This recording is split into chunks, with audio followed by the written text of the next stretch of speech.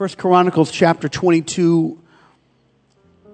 There are a few verses to read here, and I'll just begin at verse 1. First Chronicles 22.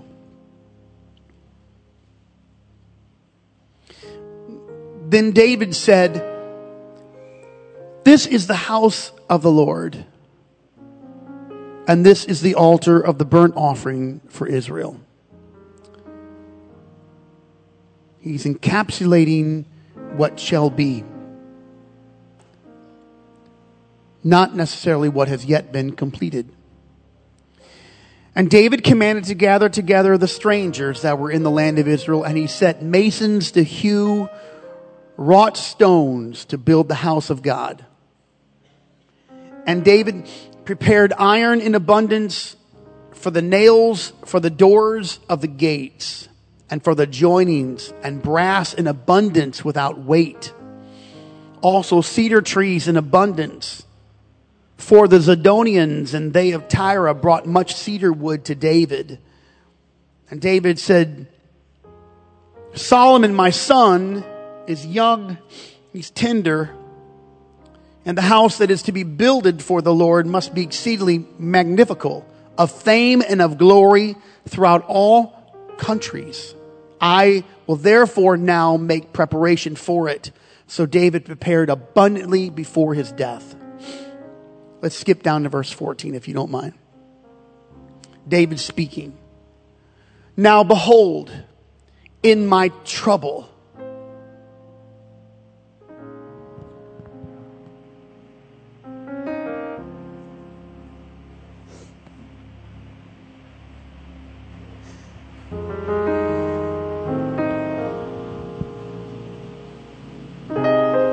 I have prepared for the house of the Lord 100,000 talents of gold, and 1,000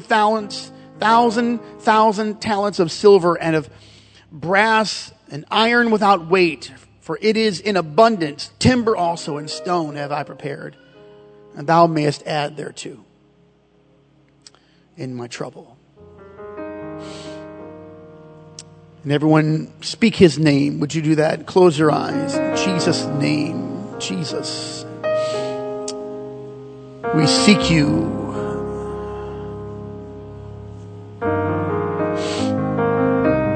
Oh, we need you. Heavenly Father, grant us your grace, mercy, anointing in this house.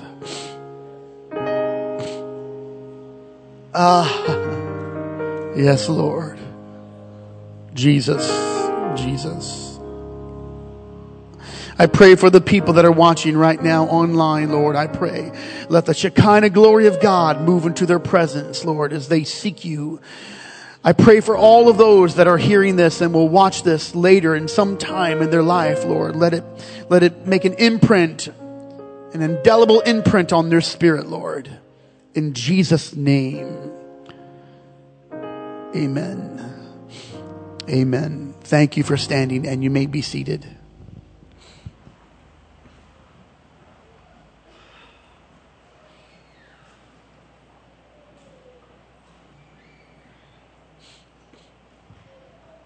I am reminded of David's prayer when he was pursued by King Saul to his death, as he ran from impending peril. David wrote Psalm 31:15. "My times are in thy hand." I'd like you just to take your hand and open up your palm. And I want you to give your times to the Lord.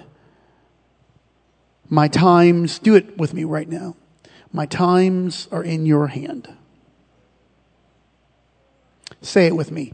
My times are in thy hand.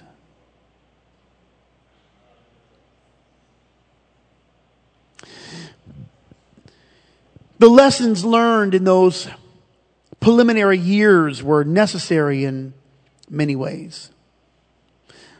David's entire tenure as the king of Israel found a greater benefit from the suffering he felt, persecution from King Saul. It was a better education and benefit to him than any of his victories. Such is the case. It was when he was in the dark and alone that David learned to trust God. He did not learn that at the conclusion of yet another victory. He learned it in the valley of the shadow, which he called death. His songs found in so many of the Psalms speak of these things. If we read them in context, 1 Chronicles chapter 22 and Psalm 31 are connected, not necessarily by time, but by suffering. I'll lean on John Gill's research, who would depict 1 Chronicles 22 as a reference to the insurrection of Absalom. The years of 1 Chronicles 22, the time this writing would encompass the years between 978 and 972. This would be a very short 6-year span, if that. The actual time is probably much shorter. But to be conservative today, these corresponding scriptures are written in very close proximity. David is gathering the means for the temple, which he would like to build, but he's not allowed to build with his own hands. Still yet, he's preparing the means, the materials, the plans as best he can. He says to his young and tender son, you can add to it if you want. The one statement, however, leaping from the page is not the money, not the gold or silver that has been prepared in massive abundance. It's not the lumber or the trees gathered or the realization that Solomon at the time is still too young to realize the sacrifices that his father has made. No, the statement that leaps from the page is that opening line of verse 14 that reveals the conflict of the season in which David was working. I've pored over the moments of this troubled family so many times. David's life and family members have been examined by 1 million students, all of us uncovering nuggets of wisdom and insight. We are like hungry archaeologists planted in the middle of an ancient boneyard. There's so much yet still to find. The timeline is important because it gives us context, and context tells the real story about what is being said or what is being felt or what they are experiencing. Context reveals the deeper truth of any and every situation. Jesus once turned to his mother and said, "Mother, my time is not yet come." That's John chapter 2. But in Luke 9 and 51, the Bible says that he steadfastly set his face to go to Jerusalem. Context. Without the context, the timeline, the surrounding sounds and sights would be difficult to determine. But set those words in their proper place and you will see a barely 30-year-old apprehensive Messiah miracle worker, not yet ready to showcase his divine power at a wedding, but he bends himself to the desire of his beloved mother. And then look ahead in Luke chapter 9, you'll see and find the sacrificial lamb on his final journey to the base of Golgotha, ready to drink the bitter cup. Context makes all the difference. The words alone do not tell us what we need to know without the context that surrounds them. If we could apply this truth to our life and to the things around us, all that we experience will start to make sense if you knew the period of time that you're living in. Statements made early in life are dreams of what might be. There's hope for the future, but at the end, the context changes to fulfillment, hopefully, and not regret. The hope is different. The young hope to achieve. The aged hope they have. Compassion for others often fails us because we don't know the story of their life. But placed in the right frame, compassion rises to its proper place if you knew their story. If you just read Psalm 31 without context, you might miss the lesson learned. David had to learn that his times are in the hand of God. He needed to learn that lesson, especially when his own house became divided and disjointed.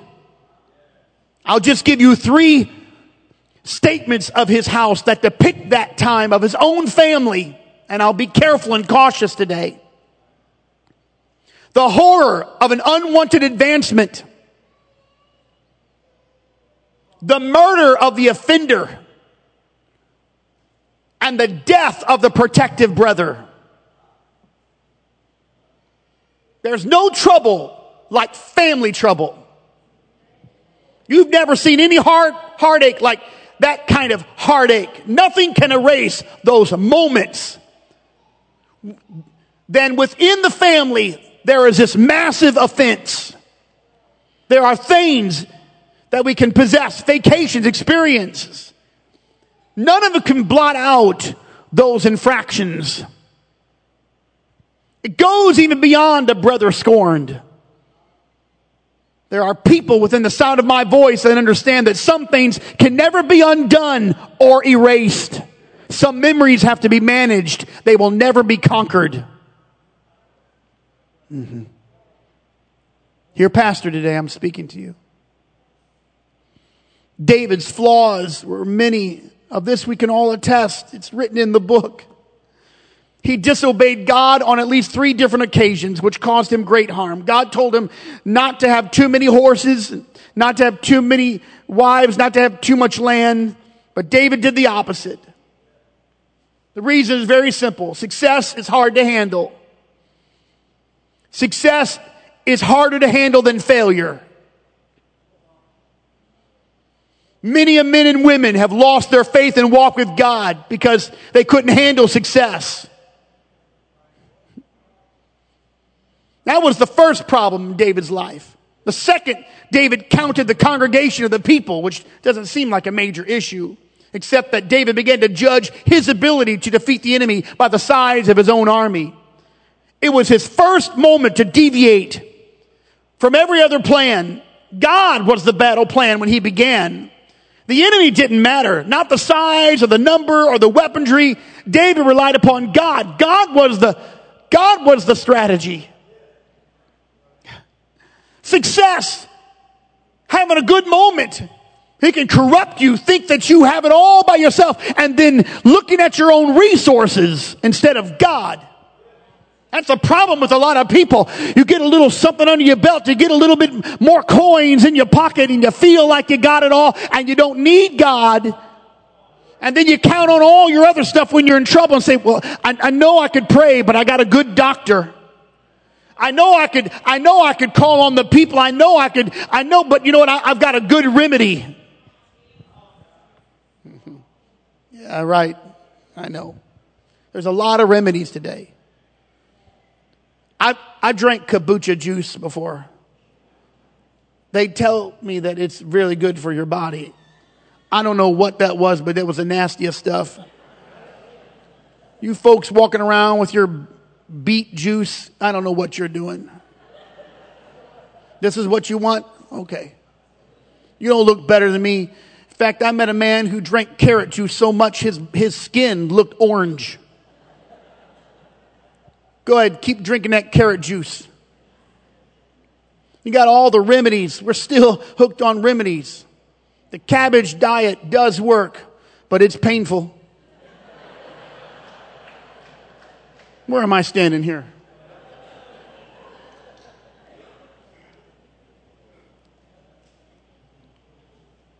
You keep looking at your own resources and thinking you can overcome. You can't overcome without God. You're about to lose every battle that you began, and every victory will slip from your hands because you started counting what you could rely upon. You didn't rely upon God. I want to stand here and tell the people, you are children of the Most High God. I'm preaching to the heirs of the commonwealth of grace. You are not of this world, you are of God. John wrote, but we are of God. We are the children of the Most High God. And our plan is not the plan of the world. And our means are not the means of the world. And our refuge is not the refuge of the world. We have a great God and Savior, Jesus Christ.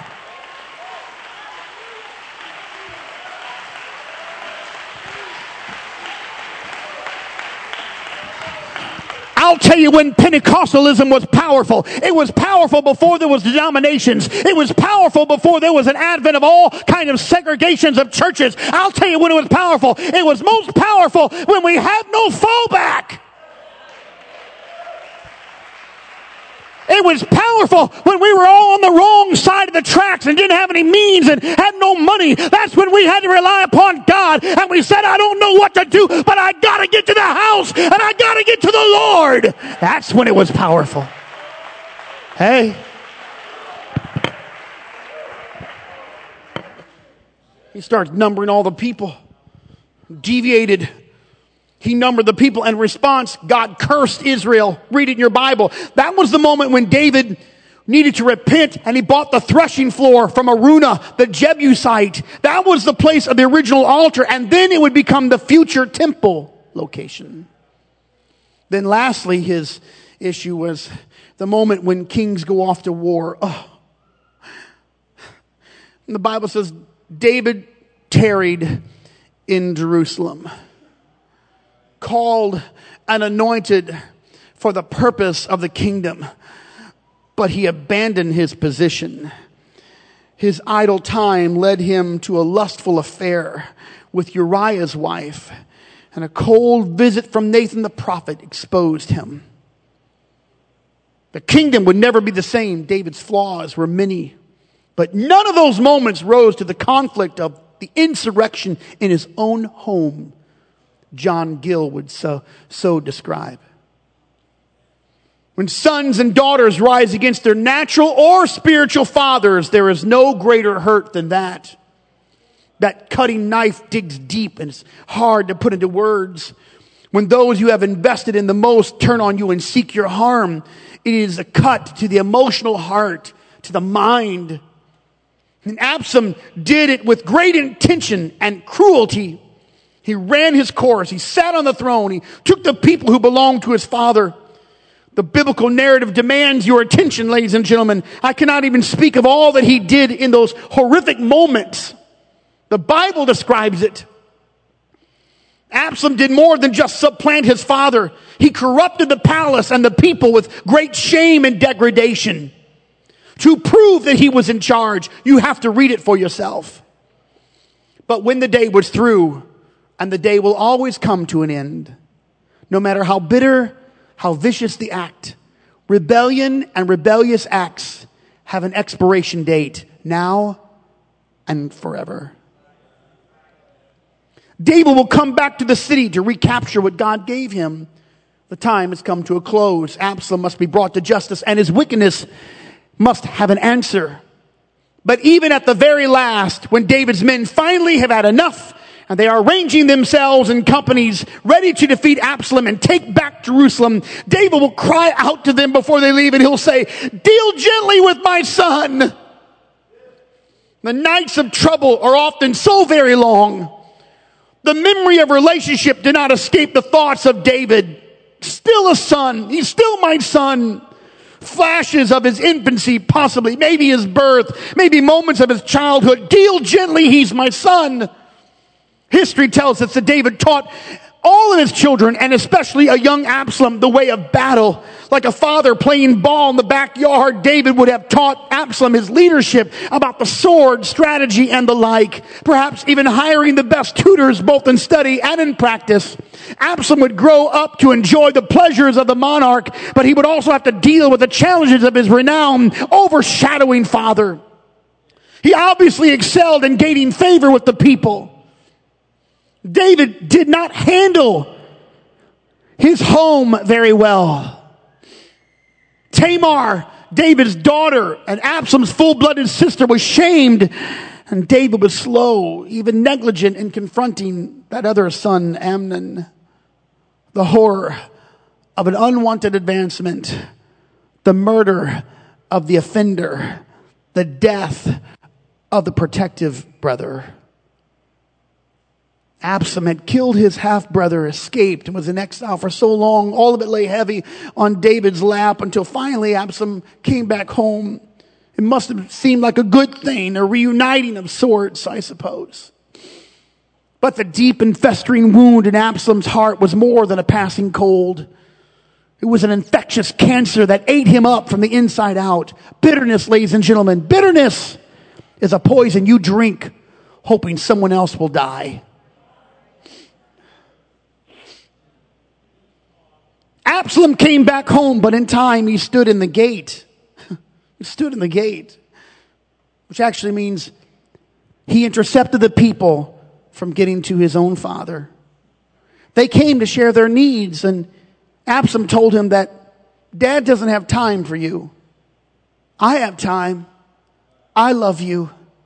I'll help you. He stole the hearts of the people by demeaning his own father, the king. He said, the king is hidden in his castle, but I'm out here to help you. And one by one, over dinner or coffee or meetings or house visits or casual conversations, Absalom set himself up to overthrow the king and steal the throne. The time of trouble, the unsettling of the nation caused a ripple in loyalty. Families were pitted against families. Soldiers and captains divided. Even some of the priests were split off from one another. Read your Bible. 1 Chronicles 21:22 is both a recall and a present reality of the trouble. And David will write, and I quote again, now, behold, in my trouble, I have prepared for the house of the Lord. Not necessarily past tense, though there was much past. Solomon had yet not arrived at maturity, and the conflict had not yet subsided. The aftershock of death and murder of his children, abuse rippled throughout the land.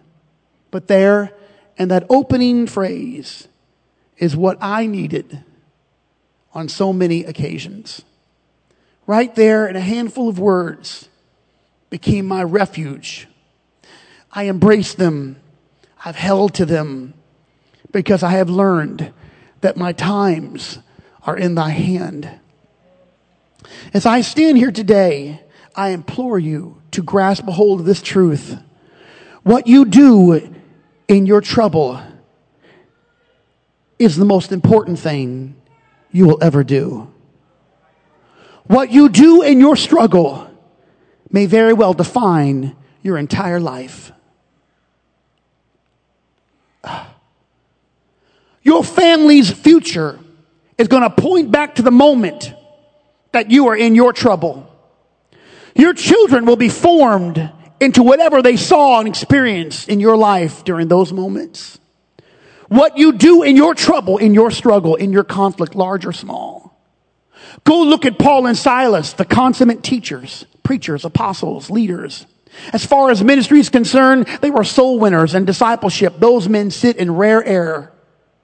Paul and Silas are doing what they thought to be in conjunction with the Great Commission. They were baptizing people in Philippi. They were preaching the gospel and converting sinners to Christ. They were making connections with beggars and the affluent. In your Bible, Acts 16, they found Lydia, a seller of purple. Wealthy and influential woman she was. They converted her. Prayer meetings were taking place. Entire households were being baptized in the name of Jesus. But when they came across a young girl who was possessed with a spirit of divination, it was a spirit to predict the future. And after some time of this undesired advertisement, the Bible says that Paul became troubled, and he turned to that young girl and said to the spirit, I command you in the name of Jesus Christ to come out of her. And the spirit came out of that young girl. But that good deed did not go unpunished. Rather, the owners of the possessed girl dragged Paul and Silas into the marketplace and caused an uproar and lied about what they had done. Here's Acts 16:23. And when they had laid many stripes upon them, they cast them into prison, charging the jailer to keep them safely. Those jails belonged to the Romans. The flogging also, it took time and effort and coordination, all of it in the cost of doing what seemed right. And I hope that we don't gloss over the scripture as if nothing happened. Read it again. Many stripes and painful, whipped, scourged. The pain of it can take the breath out of the victim. If whipped with that cat of nine tails, it can cause a type of asphyxiation. But Paul and Silas still found themselves at the bottom of the heap. They were bound by their feet in stocks and bonds. They were fastened to the wall in the inner cell of that prison. They were in trouble. They were accused falsely. They were demeaned and abandoned. They were beaten and imprisoned. But the Bible says at midnight.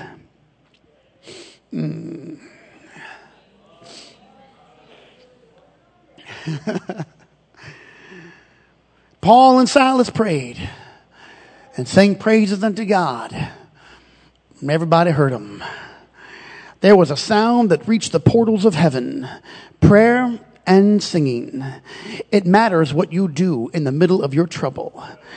Lydia's house had to be better than this one.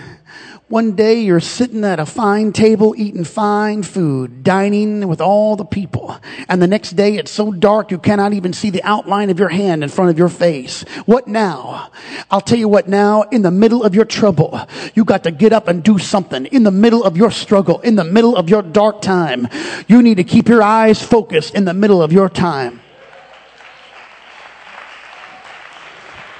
What do you do where you feel like you are under the weight of everything and it's all crumbling?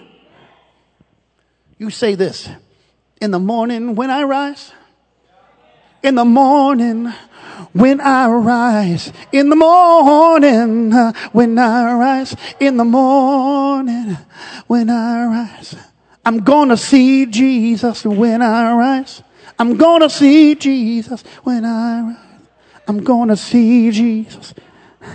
I'm gonna see. I'm not out of it yet, but when I rise, I'm still stuck here in this place right now. But in the morning when I'm still in a dark place, but in the morning when I rise, I'm still crumbling, but in the morning when I rise, I'm bound hand and foot, but in the morning when I rise, in the morning, say, when I rise, in the morning when everybody leaves me, I'm gonna rise. I want to see Jesus.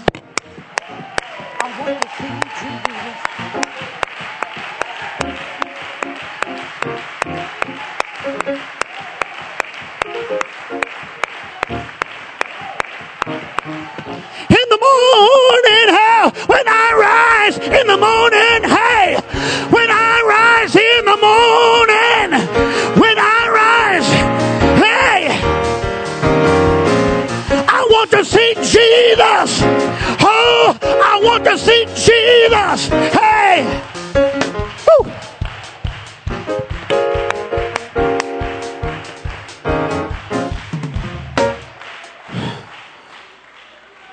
What now?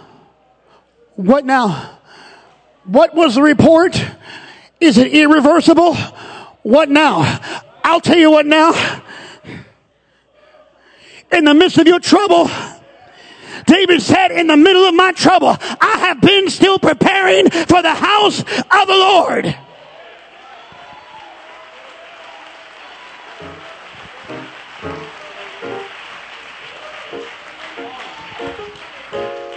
I don't know, I feel like the Lord put this in my brain because I didn't read it anywhere and just popped in my head earlier this morning.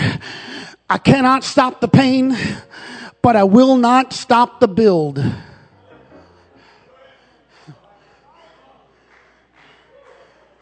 Perhaps it's what you do in your trouble that's going to define your destiny.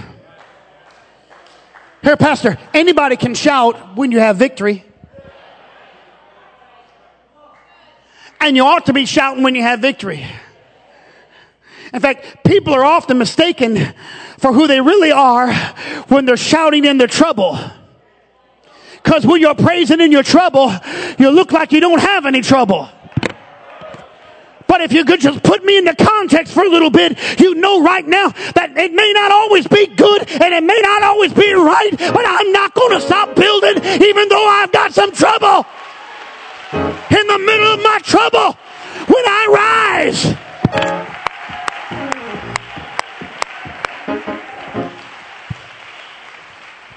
Just give me 5 minutes, and then I'll ask for another 5 minutes. Just sit down for a second. Stay right there. Help me. That was good. Let's get real. You put us in the grip of suffering, self-inflicted or otherwise, and then let's see if we're still involved in building the kingdom. Are you listening to this? Put us in shackles and family trouble and sickness and financial duress. You might even cause that. And loss. And tell me if we're still thinking about what we need to teach our Sunday school class next week. David was not working on the temple, but he was preparing for it because he wasn't allowed to build it. His hands would not touch it. His feet would not enter into it. His eyes would never see it. Here's your Bible. David said to Solomon, my son, as for me, it was in my mind to build a house unto the name of the Lord my God. But the word of the Lord came to me saying, you've shed blood abundantly. You've had great wars. You will not build a house unto my name because thou hast shed much blood upon the earth in my sight. So think about it. David was rejected by the Lord himself. And in the middle of his trouble and rejected from doing what he really wanted to do, he did not stop preparing. That did not stop him from gathering the masons, the carpenters, the bricklayers, the nails for the doors, the gates, all the brass without measure. He ordered the cedars in abundance. He gathered up 100,000 talents of gold, 1,000,000 talents of silver, quantities of bronze and iron, too great to be weighed, and wood and stone. And then he said to his son, hey, listen, when you get a little older, you can add to it if you want. Are you kidding me? They won't let me be involved. All they want me to do is give.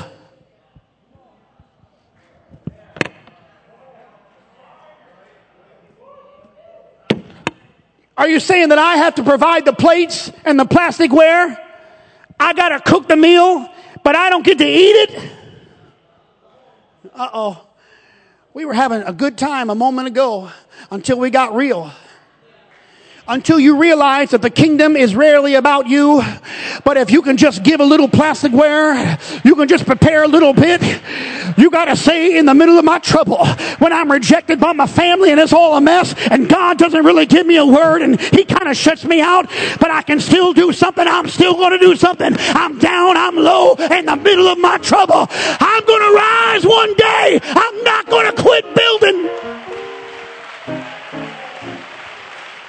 I wish somebody would cry out and say, yes, Lord, I'm not going to quit now.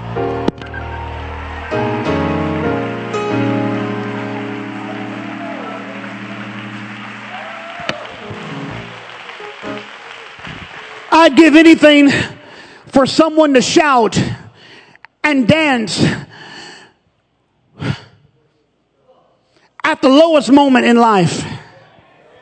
I'd give anything to see somebody rejoice in the Lord when they have no reason to rejoice, just accept God's good. Even when you can't even see his goodness, I'd give anything for people to dance and jump and shout, not when you have a victory, not when you got a pay raise, not when you got a job increase, not when you got something good going for you. I wish somebody would give God praise in the middle of your dark times, when you're bound and when you are suffering and when you're in trouble.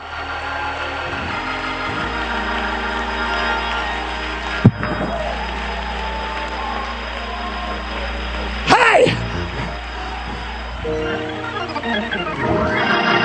I think it's time for the church to confuse the devil.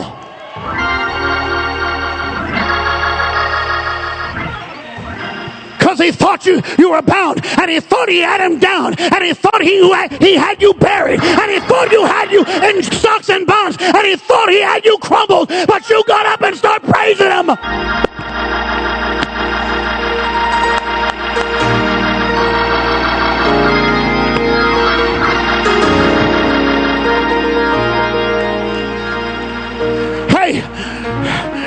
there's anybody in this house, and I don't know where you are, if you're watching or if you're here, and you just like to take a little chance to say, I have some family problems.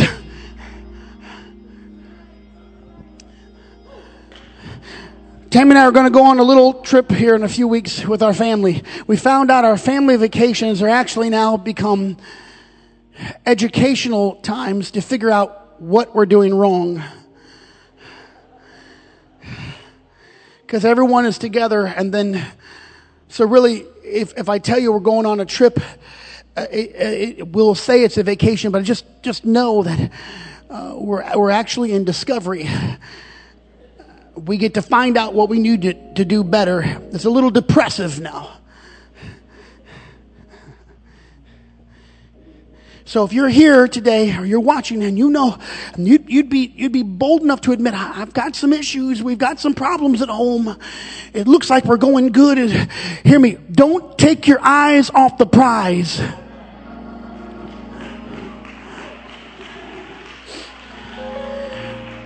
And if I could put David into context in 1 Chronicles 22, the insurrection and the things that led to the insurrection, and a very young Solomon who's not yet there.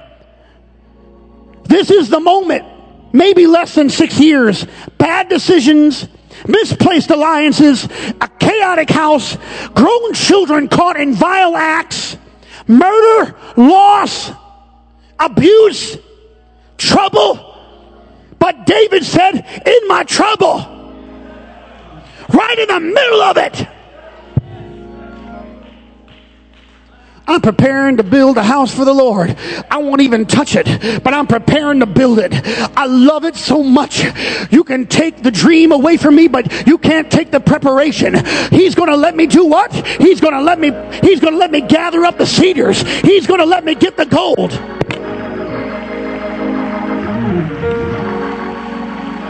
Okay. All right. Just 3 more minutes.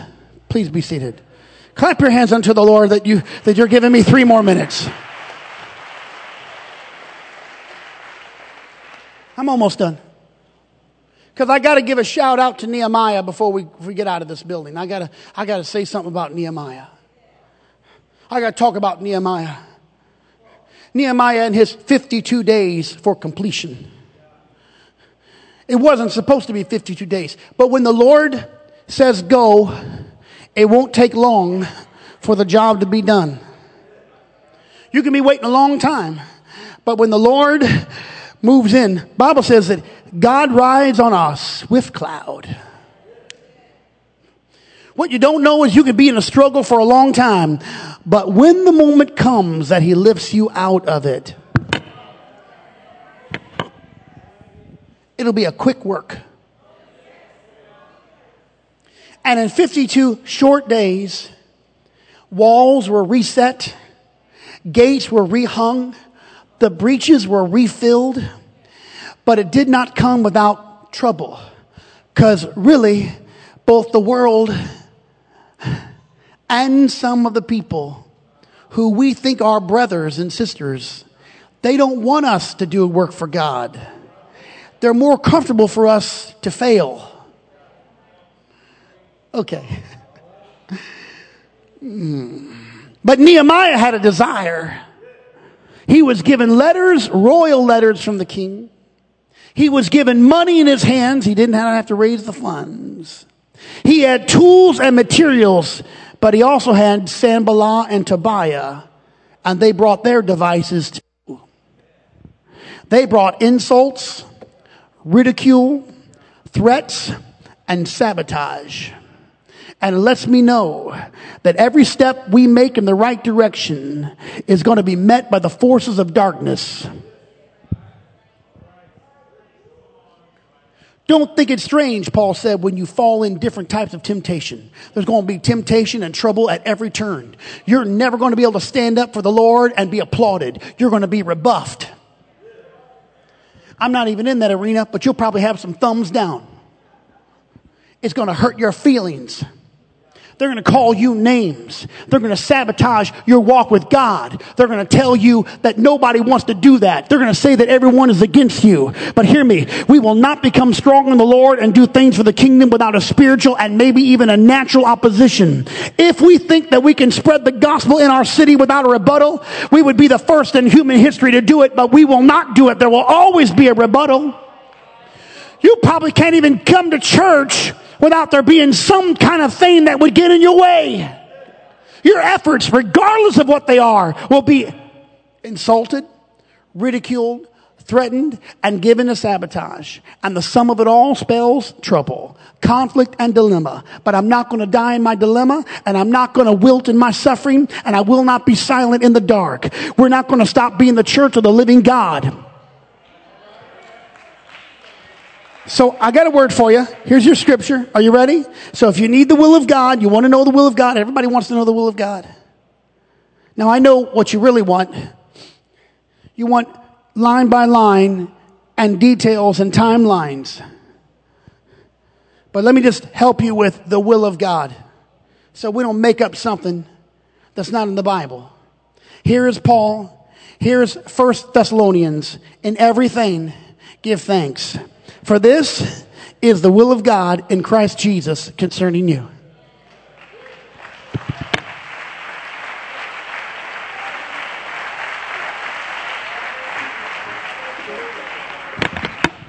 My times are in your hands. In everything, I'm going to give thanks. Not in the things that make me feel good. Not when I feel good. Not when I'm absent or void of struggle or trouble. Not when my mind is clear. But in everything, I'm going to give thanks. This is the will of God for me. Thank you, Lord.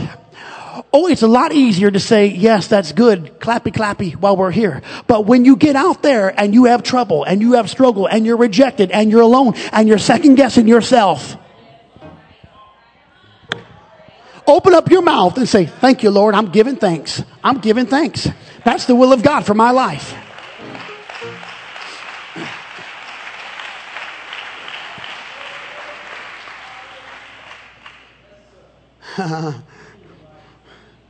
Psalm 34, verse 1. I will bless the Lord.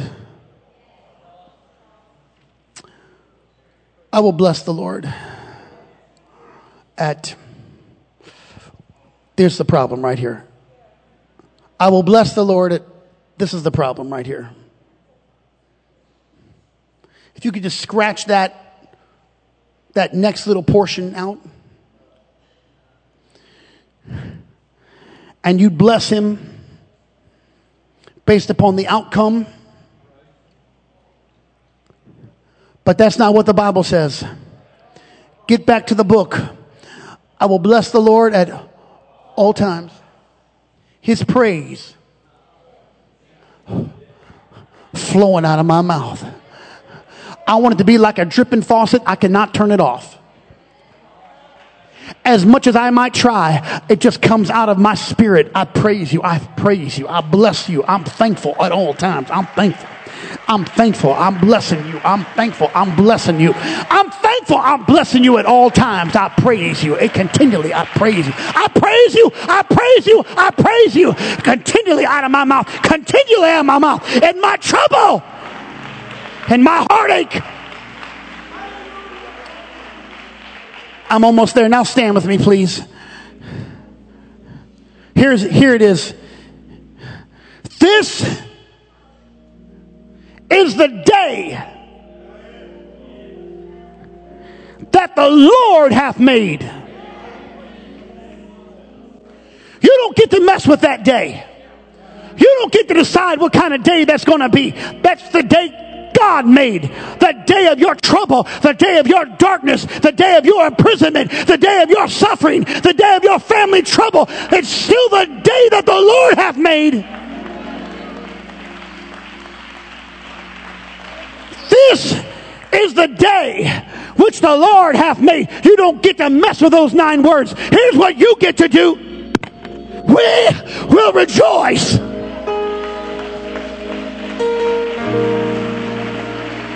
And be glad in it. Put your palm out one more time. My times are in thy hand. My times are in thy hand. Now lift up those hands to the Lord and give him praise and say it. This is your day. I'm going to rejoice and be glad in it. I'm going to rejoice and be glad in it. I'm going to praise you, Lord. I'm going to give you glory. And in the middle of my trouble, I'm going to keep on doing the kingdom work. In the middle of my struggle, if I'm rejected, Lord, to do the thing I wanted to do, or if I've got internal conflict, I'm still going to praise you. I'm still going to prepare. I'm still going to give.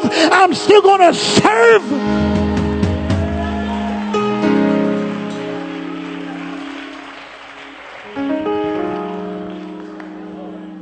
It's an obvious question, but I'll just patronize me for a moment, would you?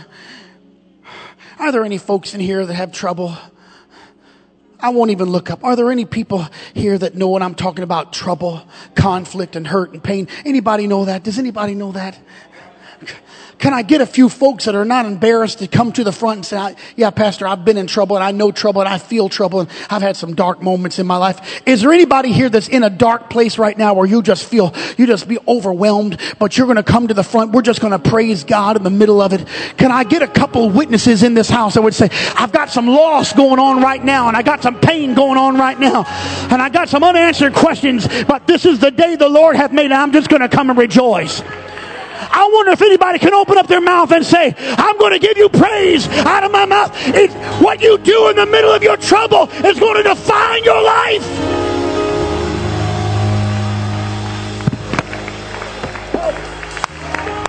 Help me. Help me.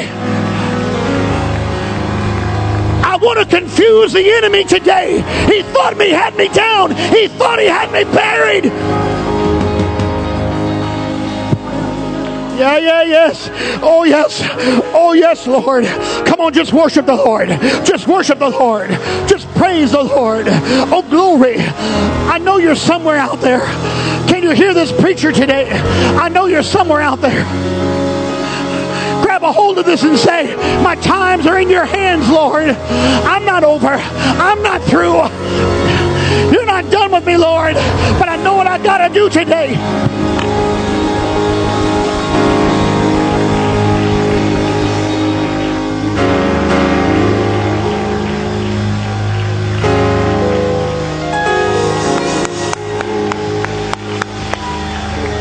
Just 5 minutes of rejoicing in the Lord, not because of what you've been going through, but because he's a good God.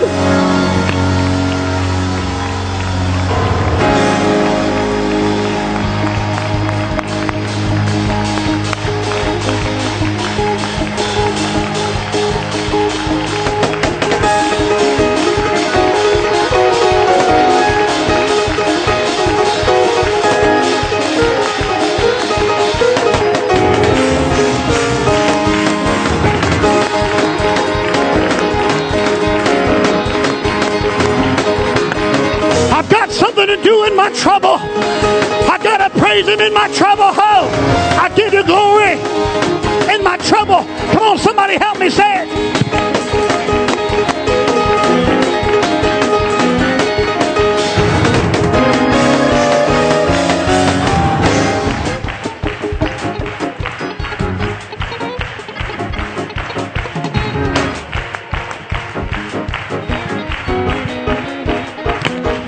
Wait a second. I'll never forget the moment I think I was about 14. My grandmother had a stroke on a Wednesday and she passed away on a Sunday. And my grandmother, she had been a Catholic for 53 years and then she was converted to the faith and she was baptized and she spoke in other tongues and she witnessed to her family. But at the end of her life, after serving the Lord and praying and praising, the last thing she did on the hospital bed as my mother and my aunt were holding her hand, Grandma Farino she put up her hand and she began to worship the Lord. It was the one hand that worked. she put her hand up and she began to worship the Lord. That's how she left this world. She didn't leave this world sad and heartbroken and thinking it was all for naught, but she left this world with her hand up. I think we should just practice this a little bit today. You ought to praise God no matter where you're at and what you're dealing with. You ought to praise God. It's a defining factor of our life. If you feel like you're bound up and there's no way out, if you can get one hand up, if you can get a little voice out, start to do it right now.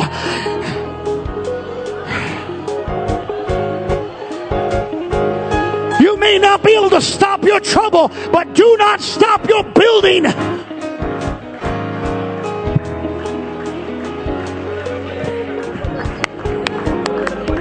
Come on, give him glory.